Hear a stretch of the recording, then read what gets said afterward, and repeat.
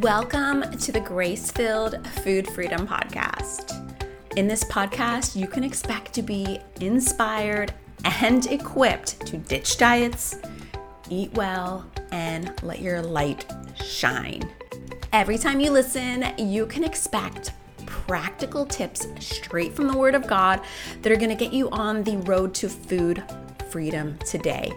Gooey bites of deliciousness that will make you shimmy in your seat because you know that God is speaking directly to you.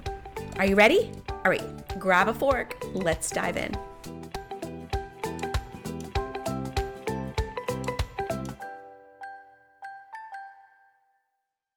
So today we have a great question from Vanna. Vanna says that she needs help with willpower. She sets out to do the right thing for her body every morning, right? And by lunchtime, she's caving to those cravings and choosing something that she wished she hadn't. And it feels like it never fails. It's that endless cycle. So what do you do when your willpower doesn't last till lunchtime? Well, Vanna, I can totally relate. When I went on my first diet, I did pretty well. I think I stuck with it with a couple of months. But year after year after year, that time frame shortened until I was to the point that I didn't even make it past 10 a.m. I'd set out with the best of intentions. 10 a.m. I was done for. The rest of the day would proceed with poor food choices as I promised to do better tomorrow. Rinse and repeat. It looked the same every single day. So if you're experiencing this, you're not broken. What's faulty is our thinking. And we're going to dive into that a little bit. Do you need more willpower? Well, let's talk about willpower. Willpower based on the research, which, hey, we can borrow from scientists, right? We build our foundation on the Word of God, but science has some really interesting things, right? In science's interpretation, willpower is an exhaustible resource. This is why big tech CEOs wear the same clothing every day. They often eat the same breakfast because they don't want to use up their willpower making tiny little choices throughout the day. Willpower is exhaustible. And from that perspective, it's wise to build in things in our environment and in the way we think that make those decisions easier. And then we're not having a wrestling match with what to eat, what to wear every single day, because that will certainly wear us down. But do you know what's not exhaustible? God, right? So we have willpower over here, which is a fact. So there's an aspect to it, but there's a greater truth at work, and that is called the fruit of the Spirit. And what's one of those fruits? Self-control. Another is discipline. We have faithfulness. When it comes to making better eating choices, those three are like superstars, right? If we could do that on a consistent basis, we would be amazing. But the fruit of the Spirit, it's not something that you can work out to the point where you get stronger, right? You can't make yourself bear more fruit. In fact, we've never seen an apple tree or a lemon tree or a stalk of broccoli just work so hard so that it grows. No, it gets planted into the ground as we are planted in Christ. It puts down its roots into that soil. It gathers up nutrients. It takes the winds, like the resistance of day-to-day life, makes it a bit stronger. The sun gives it nutrients. The water from above makes it grow. But the broccoli, the lemon, the apple did nothing other than just show up and be available for those resources, those God-given resources that helped it to thrive. And we're pretty similar. In order to grow in the fruit of the Spirit, we really just need to be plugged into the vine. He is the vine, we're the branches. In order to bear fruit, we need to stay plugged into the vine. So I would encourage you, Vanna, to look at this from different lenses. Yes, there are practical things that we can do to not completely exhaust ourselves, and we'll talk about that in just a second. But the other side is to know that the source of your strength, the source of your unending strength, because sister, you got it in Him, is the Lord, and it's found in seeking Him, conversing with Him, casting your care on Him, processing your emotions with Him, and so on and so forth. And that's really the beauty that's going to happen there. But something else I want to keep in mind is, let me go back to a story of when I used to have a 9-to-5 kind of job, and I would pack my lunch in the morning, and I would honestly be packing for a toddler. It would be a very small portion of food, or I'd pack a healthy choice. Have you ever checked out the calorie count on a healthy choice meal? It's like 2, maybe 300 calories. There's no way you're going to stay satisfied with that meal, right? And half the time they don't taste that good anyway.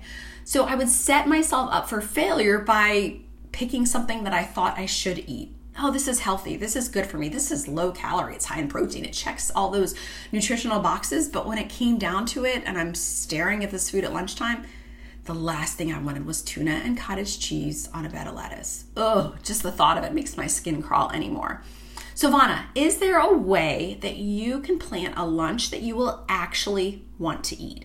And let's think about habit change on a continuum. We have where you are today and where would you would like to go. We have fast food and homemade food. Okay? What is a step in that right direction? If you're going out to eat at lunchtime, what are you grabbing? Is there a way to have something kind of tasty like that might be a little bit healthier, that's from home, that could be better for your body and for your budget? Pick that. For me, it would have been making like hearty soup with maybe a piece of pita bread, something that I would look forward to, and yet I could eat it and feel full and satisfied and move on and not think about food anymore. So definitely set yourself up with realistic expectations, let go of perfectionism, and find something that you will actually want to eat that will be tasty enough to help you avoid the fast food or whatever it is that you tend to crave. The other option would be to find a more nourishing grab and go kind of option. Maybe all your coworkers go out to lunch each day, and part of the fun is fellowshipping and hanging out with them. Well, can you find something at the restaurant that's really tasty? Can you order the fries at the restaurant and maybe bring a salad with some chicken on it? That way you're getting sort of the best of both worlds. Put on that wisdom that the Holy Spirit has given you, that part of you that can troubleshoot for kids and best friends and those around you, and use that for yourself. And I think it's really going to feel a lot better.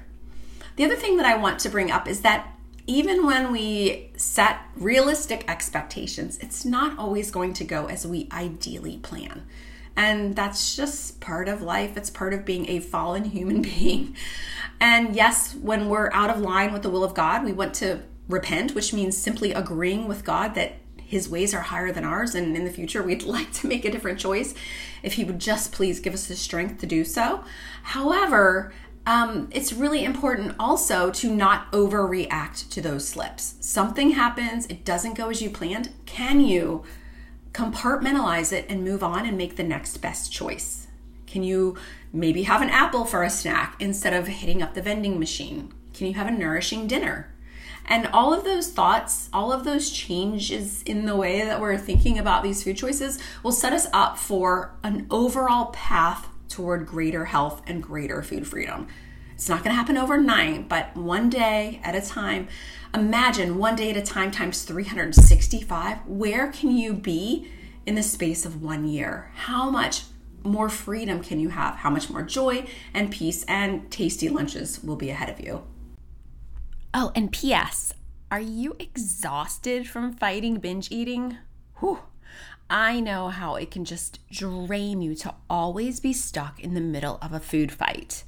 And the fastest way to get exhausted is to fight the battle on your own. And the truth is, a binge, well, it never happens in a peaceful environment. So rather than fighting the darkness, turn on the light. That's why I want to share with you my binge-proof action planner, which is going to help you put feet to your faith and creating a purposeful, peace-filled plan to overcome binge eating. Download it with the link in the show notes. Oh, just one more thing. I almost forgot to ask you. If you have just a couple of minutes, could you hop on over and rate and review the podcast? It turns out that they really, really value your opinion. So if you could let the world know how the Grace-Filled Food Freedom podcast has helped you, it will help you spread the message to other women who need hope in Jesus and food freedom through Christ.